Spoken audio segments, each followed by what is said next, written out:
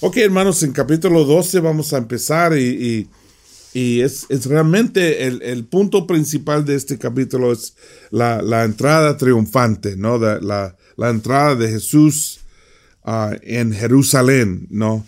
Y, y es importante reconocer dónde estamos en el Evangelio de Juan. Hemos estudiado 11 capítulos. Aquí estamos en capítulo 12. Solo hay 21, ¿no? 21 capítulos. Y ya hemos llegado a la última semana de la vida de Cristo. Y esta es la semana que termina en su muerte. Y en la muerte de Él, la crucifixión, la resurrección. Y fíjate, y como los he compartido, siempre uno tiene que preguntar por qué cuando estamos estudiando la Biblia. ¿Por qué hizo esto? ¿Por qué dijo esto? ¿Por qué no hizo esto? ¿Por qué no hizo otra cosa? ¿O por qué en esta manera? O cuando Él pregunta preguntas, ¿por qué está preguntando esa pregunta? Y también preguntar, ¿qué está diciendo a mí?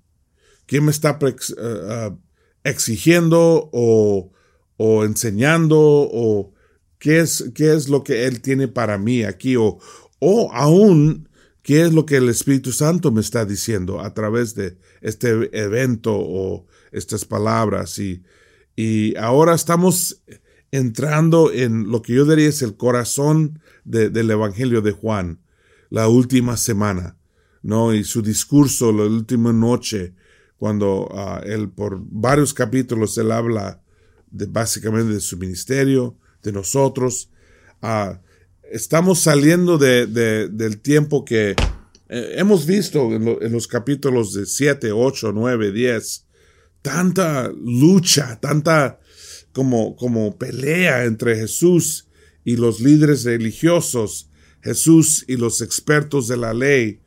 Y hay tanta pelea entre la luz y la oscuridad. Siempre en el fondo de esto. Yo creo que muchas veces como cristianos no nos damos cuenta de la lucha, la pelea, la guerra que se está peleando alrededor de nosotros, entre lo bueno y lo malo, entre la verdad y la mentira, entre el pecado, la tentación y entre reconciliación y libertad y el espíritu y fruto del espíritu. Entonces siempre hay esta tensión y lo vemos clarísimo en estos capítulos de 7, 8, 9 y ahora está llegando a un punto alto, ¿no? Un punto de cuando todo termina y el fin de explosión de esta pelea. Capítulo 12 dice 6 días antes de la Pascua, y esta es la Pascua donde Jesús se va a morir. Entonces estamos hablando de su última semana.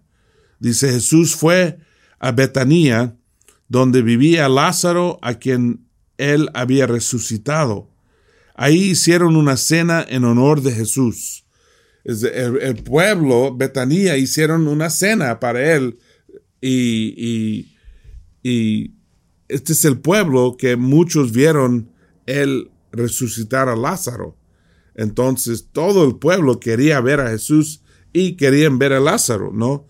Entonces todos están ahí. Y dice, ahí hicieron una cena en honor de Jesús. Marta servía. Pobre Marta, ella siempre está sirviendo.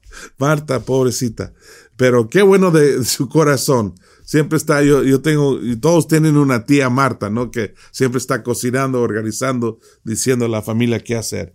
Y Lázaro era uno de los que estaba a la mesa comiendo con él. Ahora, una cosa que es importante aquí es que recuerda que todo el mundo está buscando a Jesús. Lo quieren matar. Los líderes lo quieren matar. Los líderes religiosos lo quieren matar. Los expertos en la ley lo quieren matar. Los soldados están buscándolo. Todo el mundo quiere matarlo. Y lo tiran en una fiesta grande. Todo el mundo sabe. En el momento que se supone que debe estar escondido, ¿no? Y fíjate, recuerda que en el principio de su ministerio todo era secreto, todo era quieto, no dices a nadie quién soy, todo bajo la mesa. De repente, todo brillando en la luz y todo el mundo sabe. Y dice, María trajo unos 300 gramos de perfume de nardo puro muy caro y perfumó los pies de Jesús. Luego se secó con sus cabellos.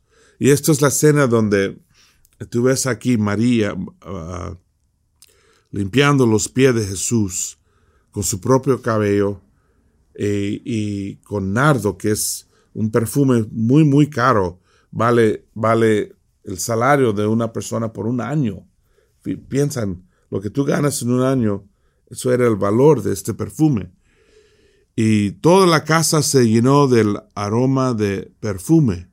Entonces Judas Iscariote, que era aquel de los discípulos que iba a traicionar a Jesús, dijo, ¿por qué no se ha vendido este perfume por el equivalente al salario de 300 días para ayudar a los pobres? No, Judas, dice, pero Judas no dijo esto porque le importaba a los pobres, sino porque era ladrón y como tenía a su cargo la bolsa del dinero, robaba de lo que echaban en ella. Es muy interesante. Viene María y empieza a limpiar los pies de Jesús. Y un acto que está expresando su gratitud, su amor, está honrando al Señor. Y ahí está Judas. Judas es uno de los apóstoles, es miembro de la iglesia, es parte del grupo. Y él dice, no, ¿por qué no vendieron este perfume y usar el dinero para los pobres?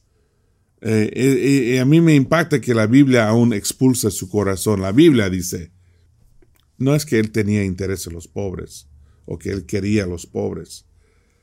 Y siempre es una tentación y es fácil que haya un Judas, ¿no? Que es fácil. Básicamente él mira lo que ella está haciendo y la critica.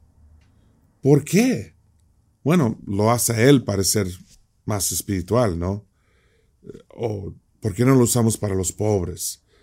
Y es fácil criticar lo que está haciendo otra persona.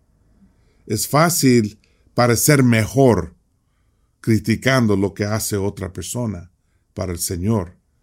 Y pretender de querer a los pobres y pretender que debemos hacer algo diferente y criticarla.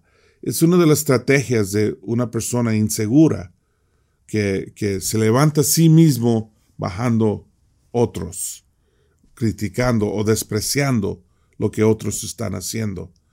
Y eso es horrible, eso es típico de Judas. Y yo creo que es muy importante siempre guardamos el corazón, nuestros corazones, de no andar criticando a otros por lo que ellos hacen o pretender de tener mejor idea, ¿no? Es una tentación, la verdad, para todos nosotros. Entonces, pero yo creo que es una lección buena, ¿no? Y fíjate que Jesús la defenda. Él dice,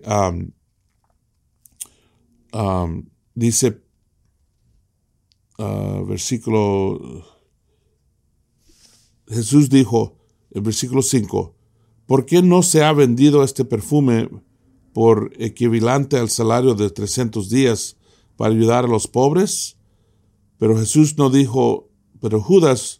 no dijo esto, más abajo, versículo 7.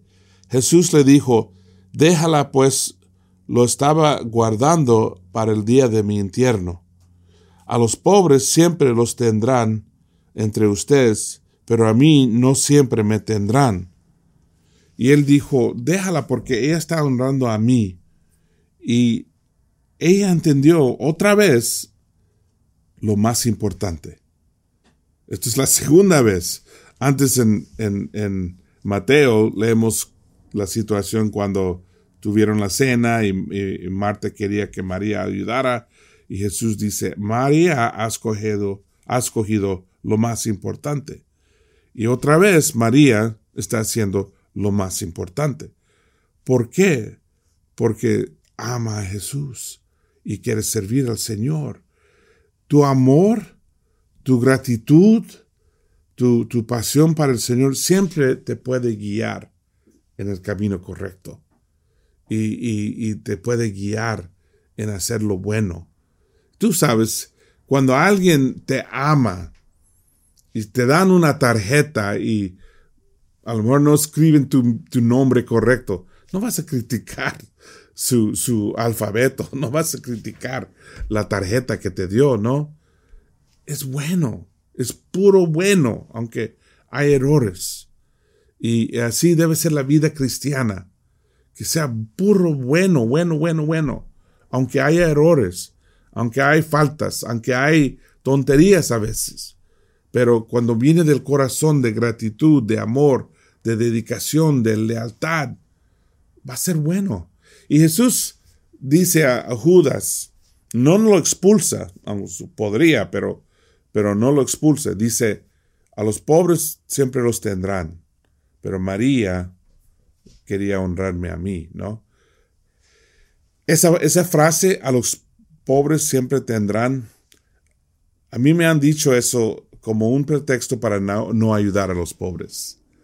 A mí me han dicho que, bueno, pero Roberto, cuando yo era el presidente de Hope Worldwide, me dijeron, pero tú estás tratando de hacer algo que no es posible hacer. Nunca vas a eliminar la pobreza. Jesús mismo dijo, a los pobres siempre tendrán. Eso es un pretexto.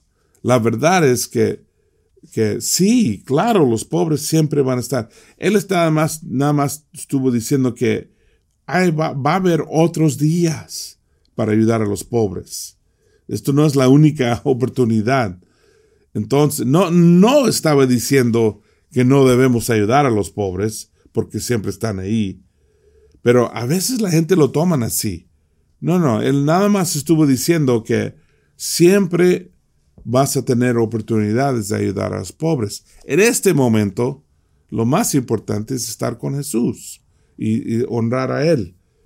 Pero siempre son las personas que no quieren ayudar a otros, son los que usan ese pretexto. No, la verdad es, siempre debemos estar ayudando a los pobres. Y la otra cosa es que hay pobres y luego hay el extremo de pobreza. El extremo es cuando no tienen de comer, no tienen ropa, no tienen casa, no tienen seguridad. Y eso lo podemos cambiar y lo podemos ayudar con eso. Y yo creo que debemos eliminar eso. Claro, siempre va a haber pobres. Siempre van a estar ahí, porque siempre hay pobreza, pero no significa que no debemos hacer algo y dejar que se mueren de hambre, o dejar que se mueren de frío, o dejar que se mueren de medicinas que ya tenemos, falta de medicina. No, debemos hacer lo que podemos. Y eso era el punto de Jesús. Siempre van a estar ahí. Siempre puedes ayudarlos. Entonces siempre debes ayudarlos, ¿no? Entonces seguimos y dice, muchos de los judíos se entregaron de que Jesús estaba en Betanía y fueron allá no solo para ver a Jesús, sino también a Lázaro, a quien Jesús había resucitado. Entonces los jefes de los sacerdotes decidieron matar también a Lázaro. Aún era peligroso ser amigo de Jesús. Ahora están planeando cómo matar a Lázaro. Y dice, porque por causa suya muchos judíos se estaban separando de ellos para creer en Jesús. Y ahí está el punto. Estuvieron perdiendo seguidores ellos. Y en vez de buscar la verdad, en vez de buscar la voluntad de Dios, más bien estuvieron defendiendo su liderazgo, defendiendo su autoridad, ¿no? Y el poder y la base de poder, en vez de buscar cuál es la voluntad de Dios. Yo creo que eso es muy importante porque para así seguir creciendo espiritualmente, uno siempre tiene que tener hambre y humildad. Humildad de probar mis creencias, probar mi manera de practicar mi fe, escuchar si necesito cambiar algo, tener autoconocimiento, ¿no? ¿Cómo ando mi fe? ¿Cómo ando como discípulo de Cristo? ¿Cómo estoy como hombre de Dios? Y si en realidad estoy practicando lo que tengo en mi mente como mi meta.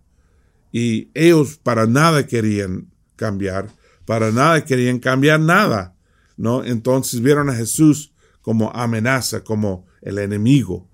Y fíjate que aún un cristiano puede hacer eso. Cuando caemos en el mismo error de que yo he aprendido todo lo que necesito, no necesito cambiar nada, yo sé quién soy y nadie me puede decir nada. Eso es la trampa de los fariseos. Eso nos dijo Jesús, ten cuidado. Dice en el versículo 12, mucha gente había ido a Jerusalén para la fiesta de Pascua. Recuerda que hay 3 fiestas cada año que todos los judíos tenían que ir. La fiesta de Pentecostés, la fiesta de Pascua y la fiesta de Tabernáculo. Y eran los 3. Entonces, hay mucha gente en Jerusalén, mucha gente. La ciudad está llena de personas. Y al día siguiente supieron que Jesús iba a llegar a la ciudad. Entonces cortaron hojas de palmera y salieron a recibirlo gritando, Hosana, bendito el que viene en el nombre del Señor, el Rey de Israel. Jesús encontró un burro y montó en él. Como se dice en la Escritura, no tengan miedos, cuidado de Sión, ciudad de Sión. Mira, tu rey viene montado en un burrito. Y fíjate otra vez, se supone que Jesús debe entrar en secreto. Nadie sabe. No, al contrario, entra con un desfile de personas y la gente cantando Hosana. Hosana significa sálvanos, ¿no? Pero llegó a ser más como sálvanos, Señor, y cantaron bendecido, dice bendito el que viene en el nombre del Señor, pero Hosana significa sálvanos, y era lo que cantaban cuando entraba el rey David, de sus conquistas, de sus batallas. Entonces ahora lo están cantando a Jesús, y luego él busca un burrito, y es importante saber que un burrito en aquel tiempo no se ve como un burrito hoy día. Hoy día un burrito se ve como, no sé, como casi chistoso, ¿no? Casi como no tienes caballo, vas a subir un burrito. Pero en aquel día el burrito era un animal más noble realmente. Claro, el caballo representaba guerra y poder, y el burrito representaba nobleza y paz y humildad. Entonces, esta vez, Jesús entra con paz y humildad. Y está básicamente llenando o llevando a cabo las muchas profecías, ¿no? De Zacarías habla de que tu Mesías va a entrar montado en un burro. Y eso lo dice Zacarías 9, versículo 9. Isaías habla de esto y realmente él menciona varios profetas y qué dijeron de la entrada de Jesús. Entonces, esto no es una entrada quieta y nadie sabe. No, esto es el opuesto. Es un desfile. Todo el pueblo está mirando y estamos llegando a un punto de explosión, ¿no? Los fariseos lo están buscando, los líderes religiosos, los romanos quieren saber qué está pasando aquí, la gente están ahora muchos creyendo en él, todos tienen curiosidad, sin nada más curiosidad, miles quieren escucharlo, todos quieren saber de él. Entonces estamos llegando a un choque grande esta última semana, ¿no? Dice, al principio sus discípulos no entendieron estas cosas. Eso pasa mucho en la Biblia, que los discípulos no entienden lo que está pasando. Ahora dice, pero después, cuando Jesús fue glorificado, se acordaron de que todo esto que le habían hecho estaba en la Escritura y se refería a él.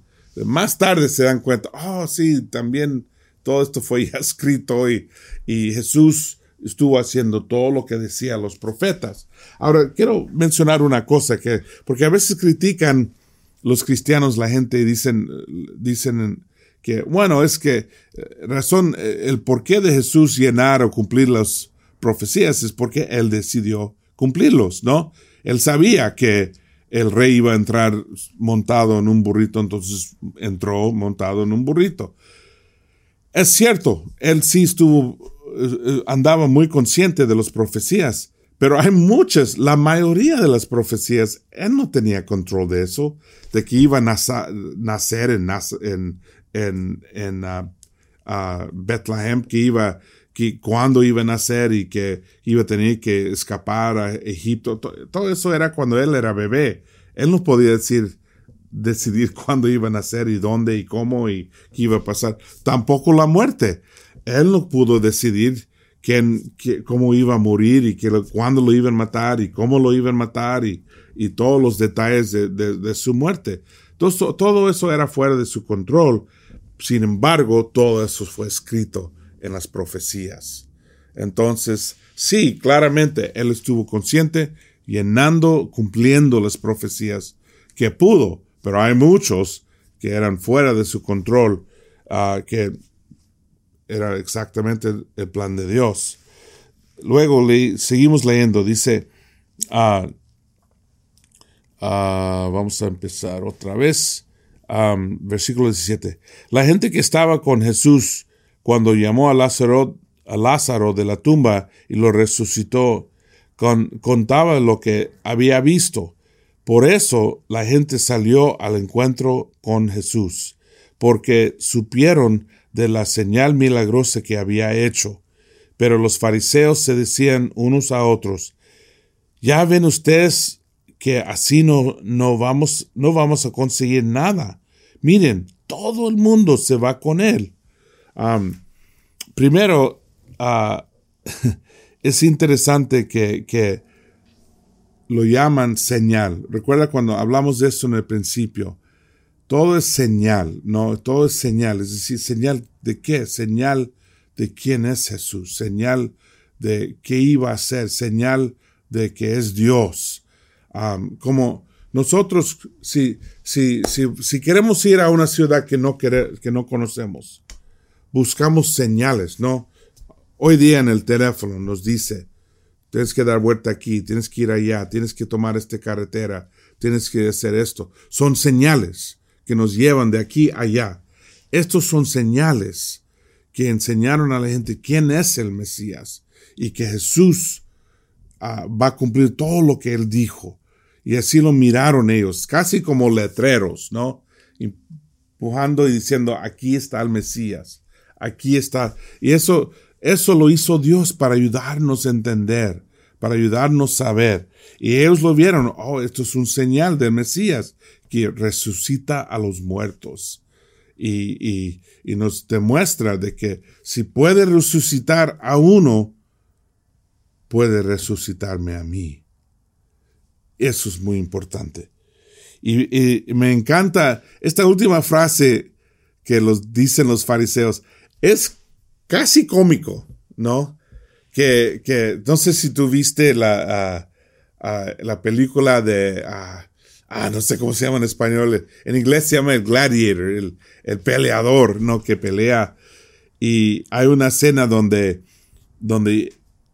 el rey quería que matara a otro peleador y lo deja su vida y todo el mundo empieza a gritar, máximo el que tiene misericordia, máximo el que tiene misericordia, y el rey pensó que lo iban a querer matar por no matar al otro, porque eso normalmente es lo que quiere la gente, pero como todos estaban alegres apoyándolo, más tarde demuestran a él diciendo, no puedo ganar contra él hace todo, la gente lo quieren y lo aman, y está llorando como un niño, ¿no? Es hombre grande, y el rey de Roma, y esto es como esa escena, ¿no? Los fariseos están diciendo, no podemos hacer nada. Este hombre, todo el mundo lo quiere. Y todo el mundo lo está siguiendo. Y esa frase, todo el mundo, es la misma frase cuando dice en Juan 3:16, que Jesús, porque Dios ama a todo el mundo. Y por eso mandó a Jesús. Y esa misma frase. Los escuchadores hubieran dado cuenta de eso. Sí, todo el mundo fue a Jesús porque Él murió para todo el mundo. Porque Él pagó el precio de todo el mundo. Y luego, en versículo 20 dice, entre la gente que había ido de Jerusalén a adorar durante la fiesta, había algunos griegos. Estos se acercaban a Felipe, que era de Bethsaida, un pueblo de Galilea, y lo rogaron, Señor, queremos ver a Jesús. Felipe fue y le dijo a Andrés, y los dos fueron a contárselo a Jesús. Jesús le dijo entonces, antes de leer lo que Jesús dijo, es interesante, hay un grupo de griegos, y la manera que lo dice, parece que no son judíos. No son judíos griegos, son griegos probablemente no judíos y gentiles. Recuerda que los griegos habían conquistado el mundo y su filosofía era hacer el mundo griego. Entonces, por eso está escrito la Biblia en griego, por eso ellos hablaron en griego y todo el mundo tenía la cultura griega. Los griegos básicamente les encantaba ir, viajar y aprender. Entonces muchos griegos viajaban, eran básicamente turistas. Y turistas que vinieron, que querían ver a Jesús, ¿no? Me encanta eso porque son como un poquito de la vida normal, ¿no? De que esto es tan real. Aquí están unos turistas. Es como ver un grupo de japoneses que dicen que queremos tomar fotos de él, ¿no? Porque tenemos interés en quién es o algo así, ¿no? Algo parecido. En versículo 22, Jesús empieza a decir en versículo 23, ha llegado la hora en que el Hijo del Hombre va a ser glorificado. Les aseguro que si el grano de trigo al caer en tierra no muere, queda él solo, pero si muere, da abundante cosecha. El que ama su vida, la perderá, pero el que desprecia su vida en este mundo, la conservará para la vida eterna. Si alguno quiere servirme, que me siga, y donde yo esté, ahí estará también. El que me sirva, si alguno me sirve, mi Padre lo honrará. Yo diría esto es una de las enseñanzas más importantes, especialmente para hoy día. Porque en este tiempo, todo el mundo, en nuestro mundo, todos están buscando su placer, su entretenimiento, sus gustos, sus caprichos. Todo el mundo quiere una vida fácil y que lo que le agrada a él, ¿no? Aún eso ha afectado mucho a la iglesia. Y cuando digo a la iglesia, yo digo el cristianismo en general, ¿no? De que aún el cristianismo en muchos lugares tiene como un mensaje de si tú vienes a mi iglesia, tu vida va a mejorar y te vamos a ayudar con tu matrimonio, te vamos a ayudar con tus hijos, te vamos a servir. Y es todo como la iglesia va a servirte.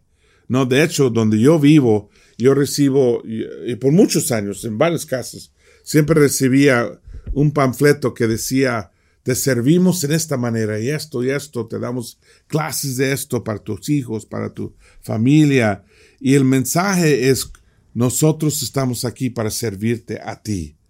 Y eso es el mismo mensaje del mundo. Es como el mensaje de un gimnasio que, aquí tenemos piscina y todo lo que tú necesitas, o tomar una vacación, ir a un hotel, tenemos spa, tenemos esto y esto, y ahí está la iglesia como uno de ellos, haciendo promesas de cómo te vamos a servir a ti, y eso afecta a la gente llega diciendo, ¿qué vas a hacer por mí? ¿Y cómo me vas a servir? Eso es el opuesto de lo que dijo Jesús. Él dijo, si la semilla no se muere, termina ahí. Pero si se muere, da vida a muchos otros. Produce más semillas. Y las semillas producen más. Jesús dio su vida para nosotros. Dio su vida para los cristianos ahí. ¿Y saben lo que hicieron ellos? Dieron sus vidas también. Los 12 discípulos, los 12 apóstoles, todos fueron ejecutados. Todos fueron matados. Uno sobrevivió, eso era Juan, pero lo trataron de matar. Pero todos sufrieron. Y por sufrieron porque estuvieron predicando la palabra, porque estuvieron avanzando el reino de Dios. Y no solo ellos, miles de cristianos se murieron, dando sus vidas, predicando el mensaje de Jesús y avanzando el reino de Dios. Y el mensaje de Cristo no era ven y te servimos. Cristo dijo, el Hijo del Hombre vino para servir, no para ser servido. Vino para servir. Y si tú vas a la iglesia, debes ir para servir. Si tú vas a seguir a Cristo, hay que servir, hay que dar tu vida. El precio de la vida cristiana no es algo barato, es nuestra vida. Jesús dijo, el que me quiere seguir tiene que, ¿qué? Tiene que negarse a sí mismo y llevar su cruz. Es decir, sufrir. Cada día, dice la Biblia. Y el mensaje de muchas iglesias hoy día es que si vienes aquí, tu vida se va a mejorar. Vamos a cuidar a tus hijos, vamos a cuidar a tu matrimonio, vamos a darte muchas oportunidades y tu vida va a mejorar y todo va a ser increíble si vienes aquí. Básicamente Jesús dijo, si me sigues vas a sufrir y vas a morir. Era el mensaje opuesto de muchas iglesias. Y yo creo que como cristianos de hoy día es muy importante. Yo recuerdo cuando fuimos a México, yo fui con la mentalidad que me voy a morir predicando la palabra. Y yo tenía una pintura romántica, ¿no? De que iba a estar predicando y alguien me iba a matar. Y así yo me iba a morir. Y no pasó así. Al contrario, después de plantar la iglesia, y sí sufrimos mucho. Y siendo misionero, casi nos hemos muerto varias veces. Mi esposa con enfermedades como dengue, yo con personas con pistolas en mi cara y situaciones peligrosas. Cuando regresamos a los Estados Unidos, yo recuerdo que me dio miedo, porque es tan fácil ser cristiano aquí. Es tan fácil ir a la iglesia. Nadie te persigue, nadie te critica. Yo creo que el día viene donde vamos a ser perseguidos de nuevo, porque todo el mundo no está de acuerdo con las enseñanzas de Jesús. Y si nosotros vamos a ser cristianos verdaderos, tenemos que tener la mentalidad de yo soy una semilla y doy mi vida. Y entrego mi vida. No estoy aquí para ser servido. Estoy aquí para servir. Estoy aquí para darlo todo. ¿Por qué? Porque Dios me dio todo. Porque Jesús dio todo. Y eso es nuestra motivación. No porque quiero una vida buena y bonita. En Latinoamérica es tan popular el mensaje de bendición, ¿no? Que si yo voy a esta iglesia, Dios me va a bendecir con mucho dinero. No, al contrario, dice Jesús, si alguien me sirve, mi Padre lo honrará. Si alguien da su vida, si alguien se entrega 100%, si alguien sufre por él, si alguien pierde su vida por él, entonces el Señor lo va a honrar. Eso es cristianismo. Y ahí paramos. Ya se acabó el tiempo. Gracias y que Dios los bendiga.